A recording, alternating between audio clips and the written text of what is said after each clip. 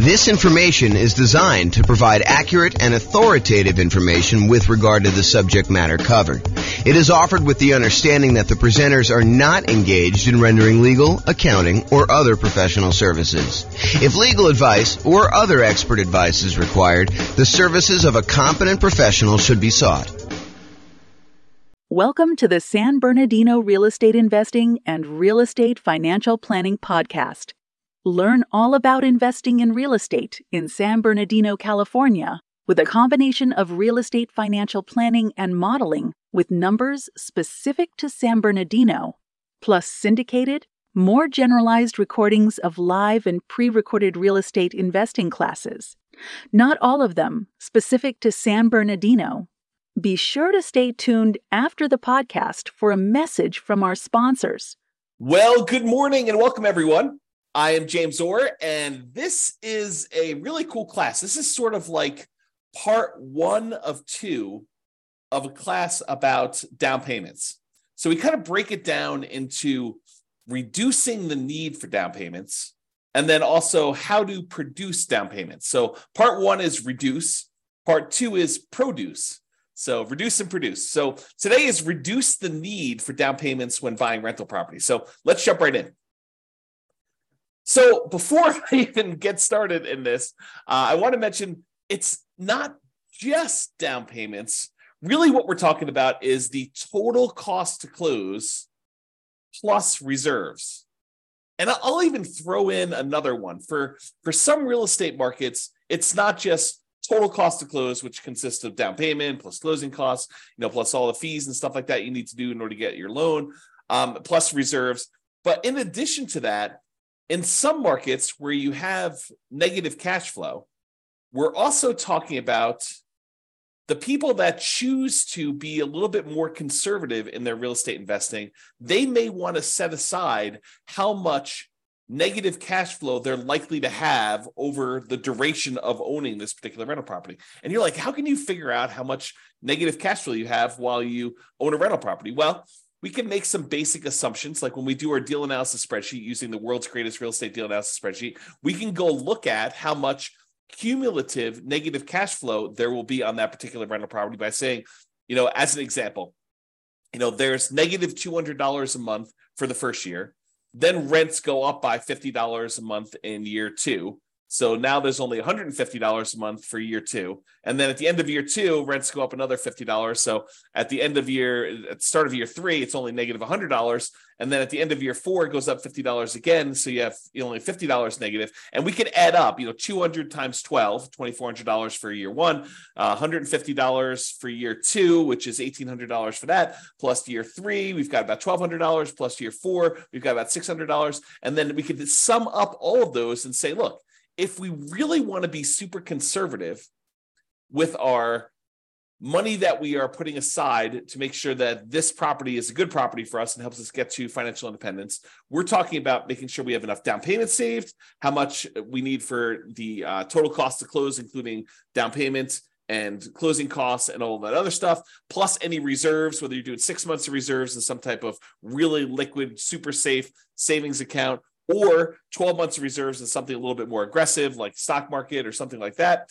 Plus now we're talking about, in addition to that, this idea of setting aside all of your negative cash flow so that you really are covered. And this is a good investment for you, even if you need to set all that money aside. And then we can take all of this as our denominator when we do deal analysis and use it to find out what our overall return on investment is, including the investment of down payments, closing costs, reserves, and any negative cash flow, the cumulative negative cash flow. So that's where we're headed, but that was a tangent. So today I'm really focused on how to reduce the need for down payment. And really, I just wanted to mention, it's not just down payment. It's this total cost to close plus reserves. Plus, really, we're talking about some of this cumulative negative cash flow that we might set aside. So that's where we are. All right. So I talked about this. We're talking about strategies to reduce the down payment needed. There are strategies to produce the down payment needed, which we will cover in another class. I believe it's scheduled for Wednesday. An important note, you still need to have, and this is really important, you still need to have good credit, good income, and low or no other debt to support loans, with just a few exceptions. Okay, so some of the exceptions are like the creative financing where you are negotiating directly with a private party, usually the seller, and you're trying to figure out what the terms of you being able to buy this property are. And in those cases, that particular seller may or may not, it's a negotiation between the two, may or may not require good credit. They may or may not require you to have any income at all. And they may or may not require you to have low or no other debt to support the loan that you're getting from them. In most other cases, if you're going to go to a traditional financing source like a bank or a lender, mortgage broker, something like that, they're going to check your credit and they're going to want you to have a certain credit score, probably above 620. They're going to want you to have good income, enough income to support this new debt, and they're going to want you to have low or no other debt. I mean, you could have some debt, but they're going to want to make sure that your debt to income, their calculation that they do, we're going to do an entire series of classes on that. In the meantime, you can go access the debt to income class that we have in the kind of control panel, the coaching program kind of interface there. But they're going to want to make sure that you have good credit, good income, and low or no other debt using the debt to income calculation in order to see if you qualify for this loan. So we're going to talk about down payment. And I think a lot of folks think, I'm being limited by my ability to produce this down payment, but it may also be good credit, good income, low or no other debt as part of this limitation as to what you can do. So you really need to focus in on all of those things. It's not just one thing you're solving. We really need to think about all those. Okay. This is kind of interesting. This point here is super interesting. Any simpleton, any fool can find a reason why it won't work for you. I'm going to give you some ideas on how to reduce the need for down payment. And in another class, we're going to talk about all the different strategies for how to produce a down payment. And there is a tendency, there is an easy path for people that don't want to put in hard work, that don't want to put in effort, for them to say, oh, James came up with this idea, or James is sharing this idea that has worked for other people, but that doesn't apply to me. It's not really my thing. I don't need to worry about that because this particular concept doesn't apply to me at all. It's not relevant. And I'm telling you, that's a mistake.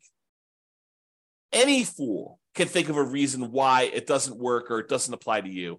Really, it's a sign of your intelligence, your resourcefulness, your kind of resolve, your grit, your tenacity to get things done, to figure out the ways that this does apply, to take these general ideas that I'm sharing with you and apply them to your specific situation.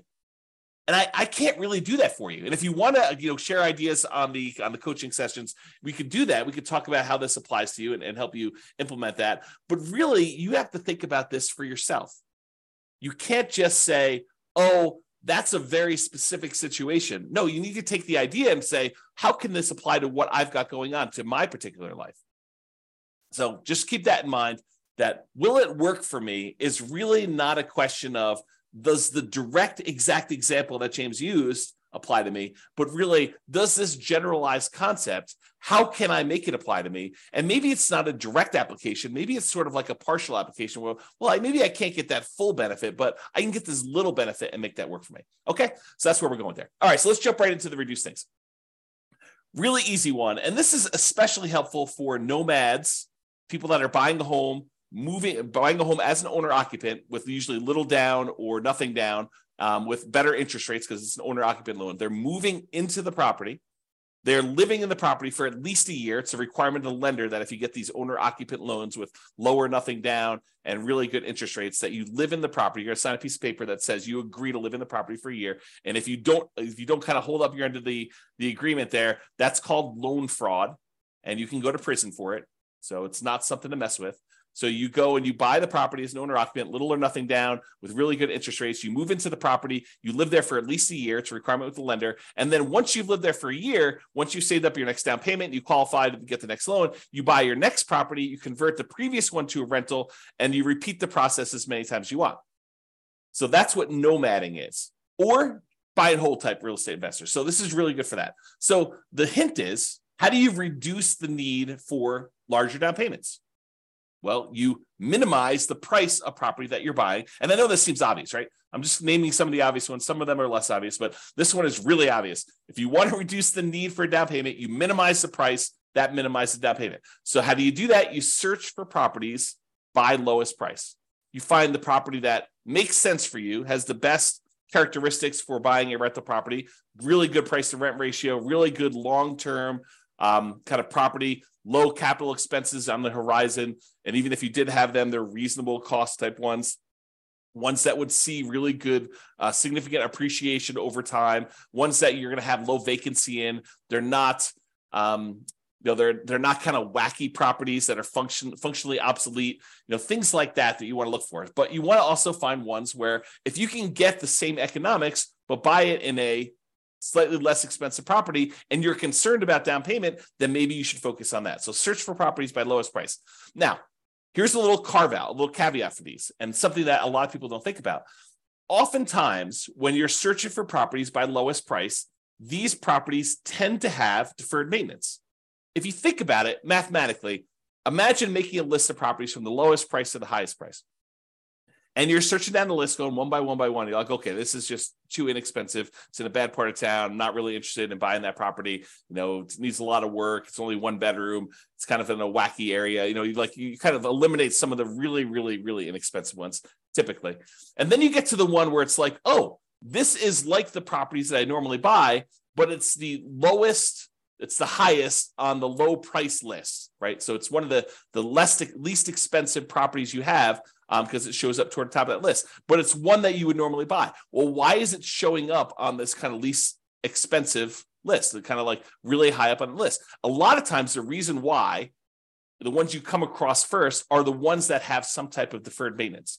Sure, they're a really nice 3-bedroom, 2-bath property in a super nice part of town that would otherwise be a pretty property, but it's in really rough shape and it needs like a lot of stuff. It needs new roof, it needs new furnace, it needs new AC, it needs new flooring, kitchen's kind of outdated, like all of these things might be going for it. And so that's why it's showing up high on the list. And the temptation for you is, yeah, I can get into this property with 3% down, 3.5% down, 5% down.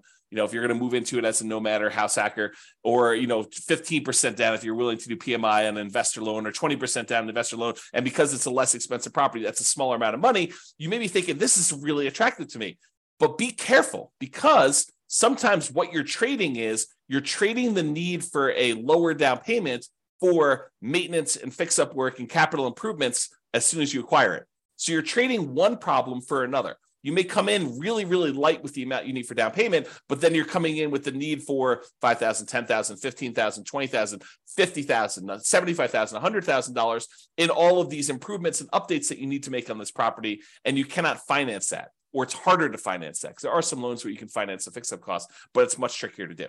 Okay? So be careful about this trade-off that you're making, where you say, I want to buy this really inexpensive property, and I'm not afraid of doing some work in order to buy a property like that, having some deferred maintenance. Well, you're trading the need for your down payment in order to do a property that does not need work. And I think I used this in an example when we talked about how to improve cash flow while searching for properties. And I showed you what the difference was between buying a property where you needed $10,000 worth of work and taking that same $10,000 that you could have used for work and instead improving on the interest rate that you could get, and how much more cash flow that actually improves than taking the same $10,000 and buying a discounted property where it was more than a $10,000 discount, but it needed $10K in work. So go watch that class, because we talked about how much better it was in terms of cash flow by doing it that way. Okay.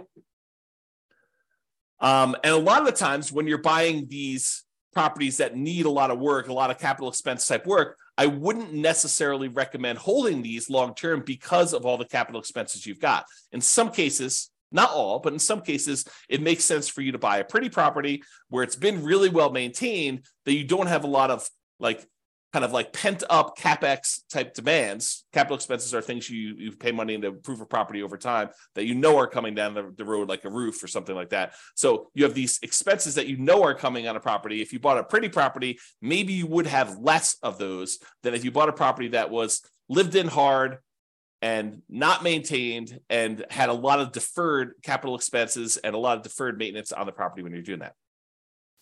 Now that I've said all that, if you are using a strategy like buying the property and then offering it to a tenant buyer on a lease option or a lease purchase. They're going to lease the property from you with the intention of buying it from you in a year or 2 or 3, or they're going to lease the property and they're going to use a purchase contract from you in a year or 2 or 3, and you're actually going to sell the property before you have all of these capital expenses come due, then I hesitantly and reluctantly approve of that particular strategy for the situations where you have a lot of deferred maintenance coming down the pipeline.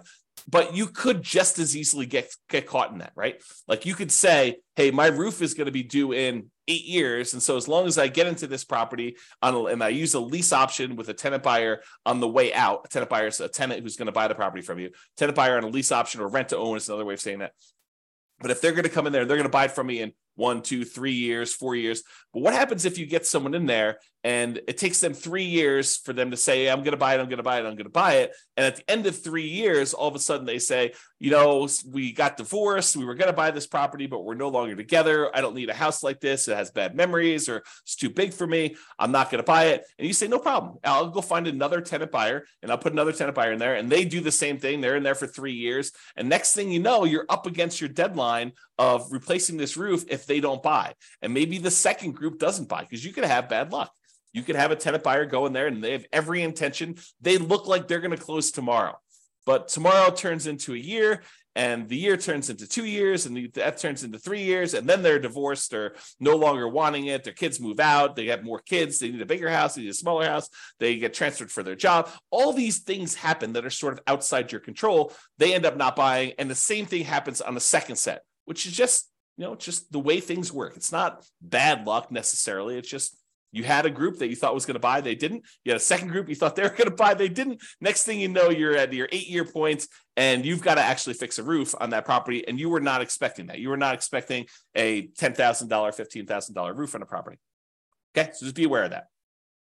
It might be easier to find tenant buyers with 5% down in that second quartile property anyway. So if you're thinking about, hey, look, I really want to buy these super inexpensive properties in order to save on down payment, it may actually be easier for you to find people more in the meat of the market, in the middle of the market. If you think of the market sort of as a bell curve, there's these really inexpensive properties, and there's very few of those. But as you get more toward the median, the number kind of increases until you get to this middle point, the median point of prices on there. And this is the number of those that exist. There's a lot more in the meat of the market. And then it kind of starts tapering off where you have fewer and fewer and fewer really expensive properties. And so you get to the point where it's really low down here for the most expensive properties. The $200 million properties in your marketplace, there's not a lot of those. And there's not a lot of those $10,000 properties in your marketplace either, right? And so you have this sort of curve where it comes up and the meat of the market's in this middle. It may be easier for you to find people in that kind of meat of the market where they need that median type house,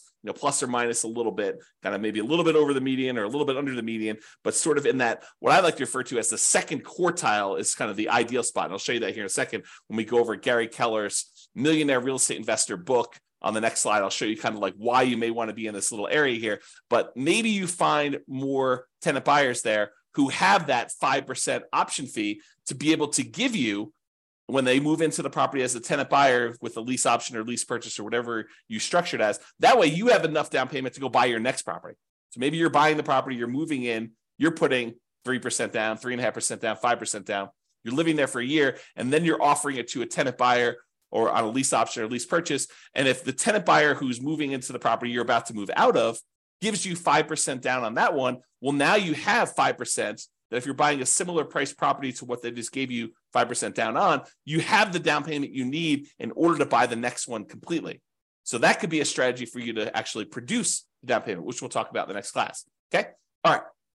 So let's talk about this graphic from Gary Keller's Millionaire Real Estate Investor book, which is a phenomenal book if you haven't read it. It's usually called the Blue Book. If you look behind me, you can probably see it on my bookshelf, although I think it's where my head is.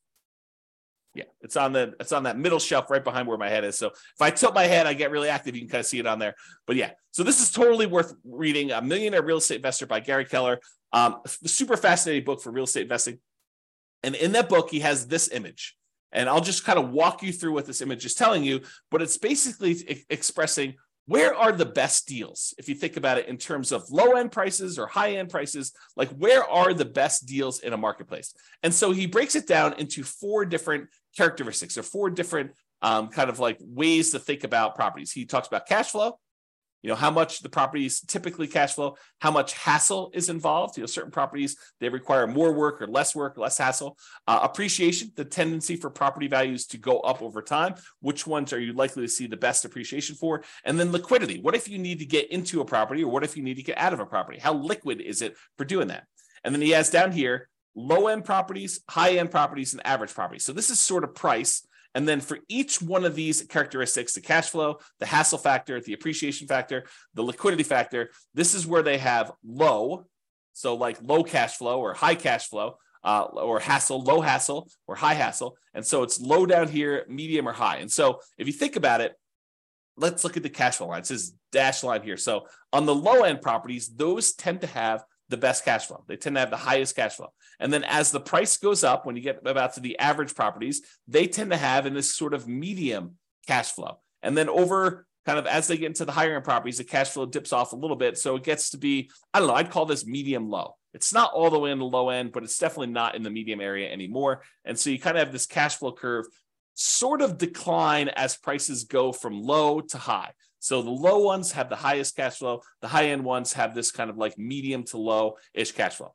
Now, as far as hassle goes, the low end properties have like a medium plus hassle factor. And then once you get down to the average price properties, it has what I would consider to be a low hassle factor, the lowest of all of them. And then as you get up into higher end properties, the hassle factor increases until it gets up to medium plus again. So as far as hassle goes, the best deals are sort of in that medium range, the lowest hassle that you've got there. Now, in terms of appreciation, the low end properties have like this low to medium, probably a little bit more on the low side. And then as you get up into this average properties, they kind of peak out with a kind of medium plus, kind of medium to high appreciation. And then as you get to more expensive properties, they drop back down to a full right in the middle of median. So, or medium. So basically you have this appreciation where on the low end, they tend not to appreciate as much. In the average, they tend to appreciate the most. And on the high end, they sort of like appreciate, but they don't appreciate quite as much as the average goes. And then finally, liquidity. Liquidity on the low end of properties, like the least expensive properties, has really low liquidity. It's hard to get in and out of those. When you get to the average properties, those are the ones that sell and are bought the most. And so that is the highest liquidity. And then as you get into this really high-end, most expensive market, it goes back down to low. So if you look at kind of like where all of these curves, the cash flow, the hassle, the appreciation, liquidity, where are those where they're the best of all four of them, you can see that the great deals tend to be in this like not the very, very low end, but not quite average. So they're sort of like between the cheapest stuff and the middlemost or average type properties, what I would refer to as the second quartile, not the very, very low end, but not sort of above median or average, if you kind of think of it that way. So this sort of like spot where it's like not quite the cheapest stuff, but not there. So sort of like the second quartile. If you imagine you priced all the properties and you had them into four groups, you have the halfway point, kind of the median, and then the halfway of the bottom half, the kind of like cheapest properties. There, if you divided that in half again, it's the second quarter. The second part of all that there is where they are. And you have good deals sort of like right in the average. So somewhere between great deals, this is the kind of like start of the second quartile, all the way through to the middle point of that is where the good deals are. So you can kind of get a feel of where you want to be, according to Gary Keller in his book, Millionaire Real Estate Investor, where these ideal deals are. And you may find in your marketplace, they're slightly different than this, but I think overall, you'll find this to be a really good thinking tool as to where you may want to invest. Probably not the cheapest end and probably not the highest end, although there are exceptions. There are real estate investors who are successful on the very, very, very, very, very low end and successful real estate investors on the very, very, very high end, and people can go against the trend. But if you're looking for sort of like a well-worn path of somewhere that, this is kind of like a proven strategy in many ways, this is what you want to be thinking about. All right. Let's talk about strong sellers market. So we've kind of left, to a large degree, the strong sellers market. I'm recording this in March of 2023, and we've had these significantly boosted interest rates. Interest rates were at or near all-time lows for many years, And we saw that these interest rates were at like these crazy, crazy lows. Inventory was very low. A lot of people were wanting to buy. Demand was really, really high. We were in this ridiculously strong seller's market where sellers were in control. They were sort of like setting the terms. A lot of buyers were coming in. They were making higher than asking price offers. You had multiple buyers making offers. You had multiple offers on these properties. That was what was happening a year ago. That's sort of like the end of it. It was about a year ago now where interest rates started to go up. Since then, interest rates have gone up significantly, where they were at for owner occupant, probably in the high twos, mid to high twos, and now they're in the high sixes to probably 7. So if you think about that, we had this really significant increase in interest rates. We're probably in most markets not in as strong of a seller's market as we was back then, but now we're sort of out of it. But what happens? Markets go in cycles. This could happen again. We could go back into a strong seller's market a year, 2, 5, 10, 15, 20, 50 years from now. And so I want to cover this in case you happen to find yourself in a strong seller's market. Most of you are not going to be in this, okay? So I'll cover it relatively quickly, but we dealt with this for 5 years. This really strong seller's market for a while. So this is kind of just coming out of it. These are sort of the tips. So this strong seller's market, the lower price point in some markets are extremely challenging to buy in. When the market was really, really hot, there were multiple offers on properties. People were bidding things up way above asking price. They were waiving things like appraisal, saying, I don't care what it appraises for. I will make up the difference if it doesn't appraise. They were waiving inspection, saying, I'm not going to inspect the property. I'll buy it as is, where it is. I don't need to even have an inspector go out there. I feel comfortable buying it as is. We saw multiple offers on properties, buyers paying more than asking price. In a lot of cases, sometimes offering more than appraised value. There was really high demand. There was really low inventory. So this is what it was. Now, if you're having to be aggressive to get offers accepted, like having to waive or limit your appraisal conditions or waive or limit your inspection conditions, then it may be more than just the minimum down payment that you need.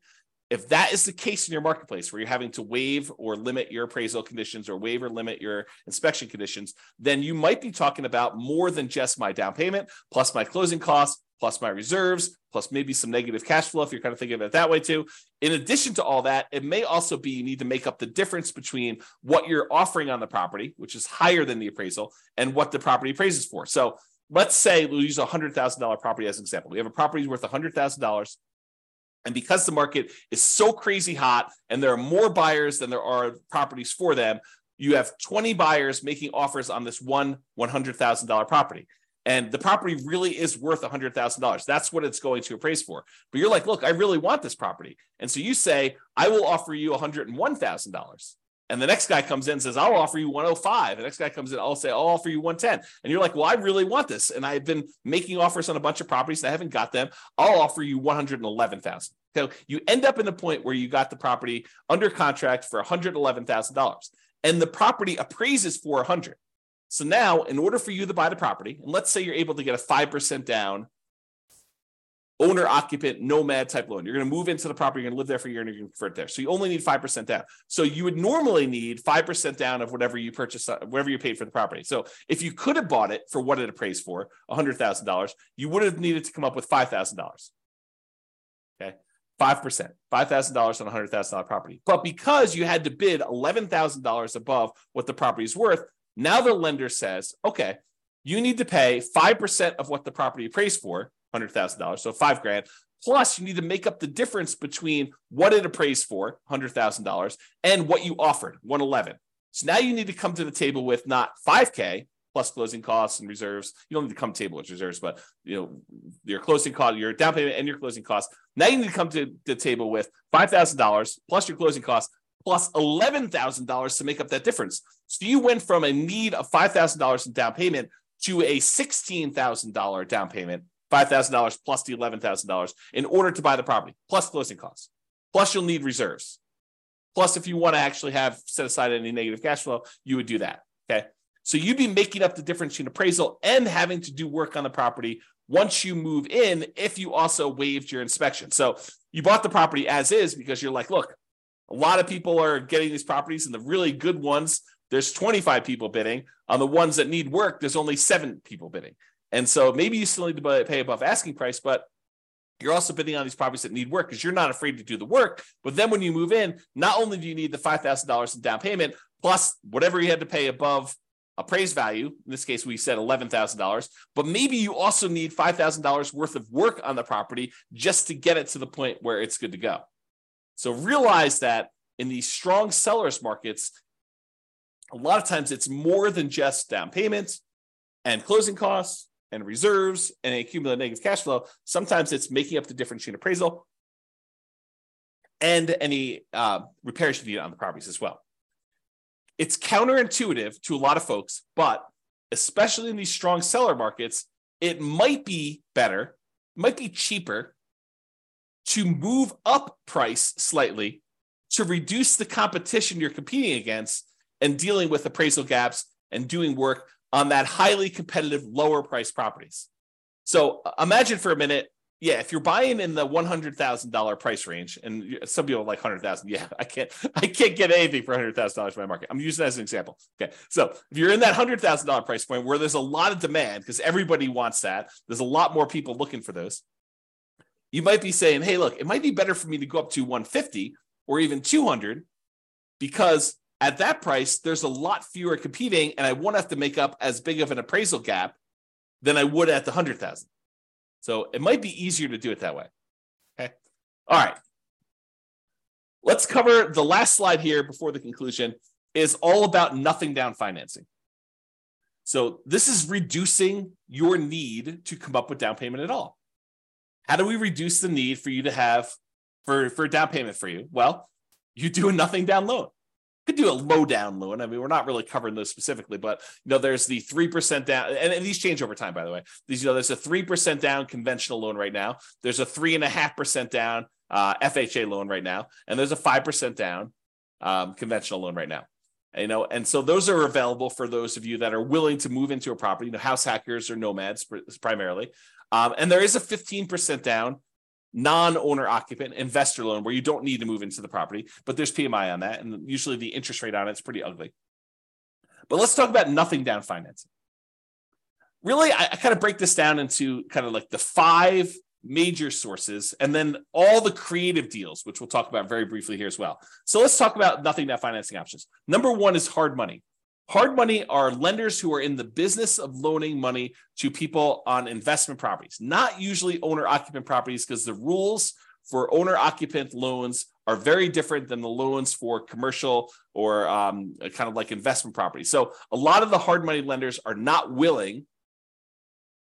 I say not willing because they don't want to deal with all the regulations and rules and stuff like that. There may be an exception to somebody who does, but most of the hard money lenders are going to say, no, if you're moving into the property, we don't do loans like that. If you're buying it as an investment, doing like a fix and flip or something like that, then we'll loan money on those. So hard money lenders are people in the business of loaning money. Usually they're higher priced, shorter term financing sources where you could buy properties. But a lot of times, if you find the right deal, they can be nothing down. Not all the time. There are some hard money lenders that they don't care, even if you're buying the property for half off.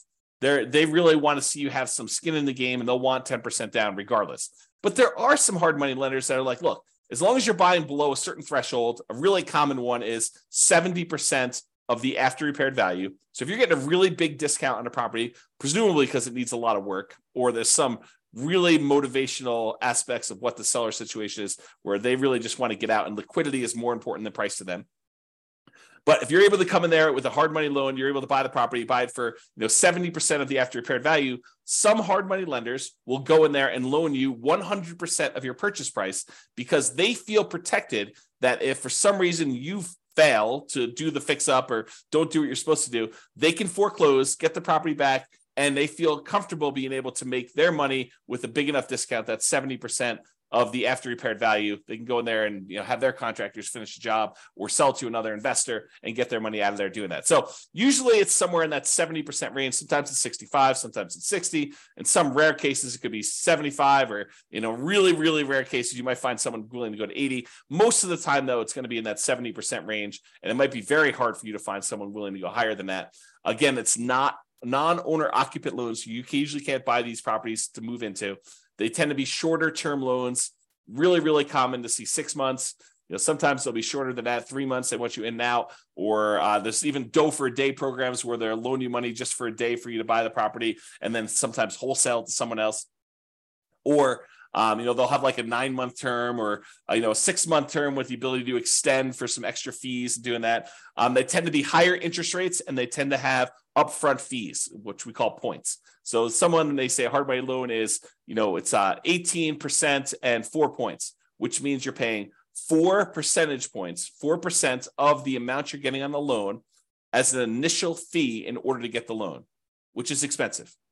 Plus 18% per year. So if you're doing a 6-month loan, you're going to pay 9% of the loan amount over that 6-month period to do that. So, and a lot of times with the point, not everyone, but some of the hard money lenders, they will allow you to add your points to the loan. So just use really simple math. If you think about this, you want to go borrow $100,000 to buy a property using hard money financing. So they'll say to you, okay, we're going to loan you the $100,000, but there are 4 points. So you owe them $4,000. What they may be willing to do is they'll say, instead of you owing us 100, now you owe us 104. And now you're paying 18% interest, as an example, on 104 instead of paying 18% interest on the 100. That way you don't need to come up with the $4,000, but you're actually paying interest on the $4,000. So they tend to make a little bit of money on that by doing it that way. So some of them will structure it that way. Some of them will not. Some will say you need to pay the points up front separately, in which case it's not really nothing down. But a lot of the times you could structure these as a nothing down loan. So that's sort of hard money. Oh, and these are really popular for people wanting to do the BRRRR strategy, the buy, rehab, rent, refi, and then an optional last R is the repeat process. So you can kind of repeat this if you're doing it. So that's all hard money. And the hard money lenders are in the business of loaning money, and they have their own preset terms. You can try to negotiate them, but if you're coming in as sort of like a first-time client and you've only done one deal, your ability to negotiate is probably severely limited. If you're doing 3 of these a month and you've doing a lot of business with them, your ability to negotiate goes up a lot, and then you can negotiate terms. Okay, so that's all hard money. The next step up from that, not that they're categorized or kind of hierarchically organized, but sort of like the next step up, in my opinion, for like thinking about this is private money. Private money is not hard money. So a private lender is not someone who is in the business of loaning you money. Someone who's in the business, I call them hard money lenders. Someone who is an individual who is not usually in the business of loaning money, but you get them through your normal interaction. The example I love to use is you're at Thanksgiving dinner with grandma, and you're telling grandma about how you're doing this new thing with real estate investing and you're buying these properties and that you're using this lender who's charging you 18% and 4 points. And grandma's like, I've got $500,000 in CDs and they're only paying me 2%. Why don't I loan you the money at 4%? And, you save a lot of money on your interest with the hard money guys, and I actually get more money for my CDs, than my CDs are paying me. And you say, Grandma, that sounds like a really good deal. It sounds like a win for you and a win for me. And now Grandma, who's not in the business of usually lending money, she becomes your private money lender, okay? And the terms of what you negotiate with Grandma are not preset. They're wide open. If Grandma says to you, look, I love you. I don't need any interest. I just want to be helpful. How about 0%? And you're like, yeah, that sounds great, Grandma. Thank you very much. And she's like, no problem. You were going to get it anyway. I'd rather see you use it now. That makes a lot of sense to me. Or Grandma's very shrewd and she says, how about 10%? And you're like, how about 8? And she's like, how about 9? And you guys come together and you're like, 9% sounds reasonable. You negotiate these terms. And Grandma says, hey, look, I want 10% down because I want to feel protected. And you're like, I don't want to give you 10% down. I want nothing down. And so you negotiate. All these terms are negotiated for these. They vary since it's a private party and it's usually friends and family. And you got to talk about that. Again, these are really helpful for BRRRR, but there's no set characteristics. It's not like they say 70% loan to value, not owner occupant, shorter term. It's got to be 6 months. Grandma may do 5 years. Grandma maybe do 3 months. Who knows what grandma wants? And it could be a higher interest rate, could be a lower interest rate. It really all depends. So that's kind of private money. The next one is USDA. The U.S. Department of Agriculture has a special loan program for helping people buy properties in rural areas. You're not going to be able to buy this in your major cities, but like if you are willing to drive 30 minutes into work, and a lot of times within a 30-minute drive, maybe a little bit longer in some cities than others, you can find these rural areas where the population's a little bit smaller. It's sort of like all the little towns on the outskirts of these big towns. You can find those, and you can find out exactly if they qualify by going to the USDA website. They have an eligibility map where you can type in addresses and it tells you if it's in a USDA eligible zone. but it has to be a rural property as defined by the USDA in these eligibility areas. And you have to own or occupy the property. And that is a nothing down loan. You can buy a property with 0% down if you're willing to live in these rural areas. And there's some income qualification. You can't make too much and you can't make too little, not be able to qualify. So it's a sweet spot of you can't make too little where you can't qualify for the loan, but you can't make too much where you make too much money in order to buy the property. So it's sort of like you're constrained as your income as well. But it is a nothing down loan program for buying rural properties. Okay. And that is an owner occupant loan. Then the VA loan is another loan. That's a Veterans Administration loan. And this is for veterans. If you served in the military, a lot of times you'll have eligibility to do this. There are some exceptions where you can get eligibility where you did not directly serve in the military, but go call your lender and find out what the requirements are. Or I do have a whole class on VA loans. It's like a 2-hour class on that. You can probably access that too. But you must have VA benefits and you must own or occupy, live in the property in order to qualify for the VA loan. And that is also nothing down. An interesting thing about the VA loan is that it can also be used to buy multifamily properties. So you could buy a single family home with, a USDA loan or a VA loan, but a VA loan, you could also buy a duplex where you live in one of the 2 units, a triplex where you live in one of the 3 units, or a fourplex where you live in one of the 4 units. If it's more than 4 units, you change your financing completely, and a VA loan will not work for you buying a 5-unit or above type of property. Those are commercial loans, and it changes the financing for those changes considerably.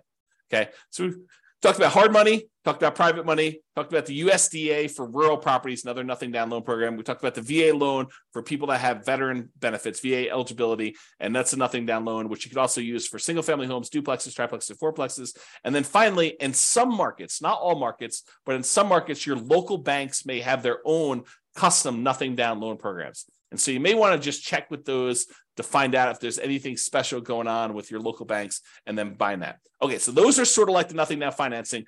Plus, in addition to all of these, there are all the creative deal financing type structuring, like buying a property subject to the existing mortgage, where the seller agrees to deed you ownership of the property. The deed signifies ownership. So by deeding you ownership of the property they're saying that you are now the owner of the property by signing a deed saying you own it. And they're leaving their existing loan in place, which imagine they owe very close to the full value of the property. And they're just like, look, I can't make the mortgage payments anymore. How about you make the mortgage payments? I'll deed you ownership of the property and you make payments on this underlying loan. That may be beneficial to them if otherwise they would be foreclosed on. And it might be beneficial to you. You're able to acquire a property, maybe even with very low interest rates compared to what the interest rates are today. And then you start making payments on that existing loan. That's called subject to. Wrapping is where the seller has an existing loan on the property and they are wrapping the loan such that you make payments to them. And if you don't pay, they can foreclose and get the property back if you're doing it that way. So wrap financing is sort of like a variation on subject to. It's not exactly, but it's a way to think about it. And then owner financing, when the seller owns the property free and clear, they do not have a mortgage on it. They can say to you, hey, how about I act as the bank? I will sell you the property and I'll pretend that I am the lender on the property. You pay me a amount plus interest on the property as if I was acting as the lender too. And so that's owner financing. And so all the terms for owner financing are negotiated directly with sellers, sort of like that private money one where you're dealing with a private party and all the terms are up for negotiation. How much down, your credit score requirements, your debt to income requirements, how much you're able to borrow. Like all of the terms are completely negotiable when we talk about that owner financing. Or in some cases, you have a seller who is saying, hey, look, I'm willing to lease you the property and I'll give you the right to buy it from me. We talked about this before where we offered that to a tenant buyer. A lease option or a lease purchase, kind of like our general way of describing this is rent to own. But sometimes you may want to acquire a property on a rent to own because sometimes it's very low down. Now, a lot of these strategies, subject to wrap financing, owner financing, lease option, loan assumption to a lesser degree, and all-inclusive deeds of trust, a contract for deed, like all of those creative financing stuff, a lot of times they may be nothing down. But in most cases, you're going to need to pay some money in marketing in order to find these types of deals. Sure, there are some ways to be able to find properties like this, creative financing, where it costs you nothing but time. making calls from people that are advertising properties for sale by owner, or knocking on doors or something like that, where you're just doing manual labor to do it. But in a lot of cases, you're going to be doing direct mail or ads on places like Google or something like that in order to find sellers that have a situation where your creative solution may be good for them. It may be a good fit for them. Okay, so those are all possibilities for reducing the need for down payment. Creative deals, they're flexible. I mean, they could be you need down payment, or they could be you don't need down payment. But those are sort of like the list of nothing down financing, hard money, private money, USDA, VA, local banks, and all the creative stuff subject to wrap financing, owner financing, lease option. You kind of get the idea, all of those in there. So in conclusion, it's not just about down payment, but really we've been talking about the total cost to close, your down payment plus your closing costs plus anything else you need there, and reserves, because it would be imprudent. I'm going to use stronger language here. Okay. It would be stupid for you to invest in real estate without reserves. Okay. Strong language. So total cost to close, down payment, closing costs, plus reserves. And if you're in a market where you have some negative cash flow, maybe setting aside all or some of your expected negative cash flow to be prudent, to be prepared for something that is coming. Now, if it doesn't happen that way, if rents go up a lot more than you thought, or you have a lease option tenant buyer come in and give you a much larger option fee or something like that, that offsets some of that negative cash flow, maybe you don't need to worry about it. But it would be a good idea for you to start thinking about some of the negative cash flow and setting some of that aside. Okay, so it's not just about down payment. And in conclusion, any fool can say that this doesn't apply to them, but you should think about, as an intelligent person who is resilient, who has resolve, who has grit, who wants to make this a success and wants to apply this to themselves, you should figure out how it does apply to you. How can you change what I said so that it is applicable to your specific situation? And for down payments, today we really focused on reducing the need for down payments. In the next class, which I believe is going to be on Wednesday, there's a class between these two, but I believe the one on Wednesday, we were talking about how to produce down payments. So I've got a whole separate list of 8 or 9 things for how you generate down payments in order to be able to acquire properties. So now we talk about reducing the need for down payments as much as we can. Now we're talking about how to produce them, and then utilizing the strategy or strategies that make sense for you and your goals.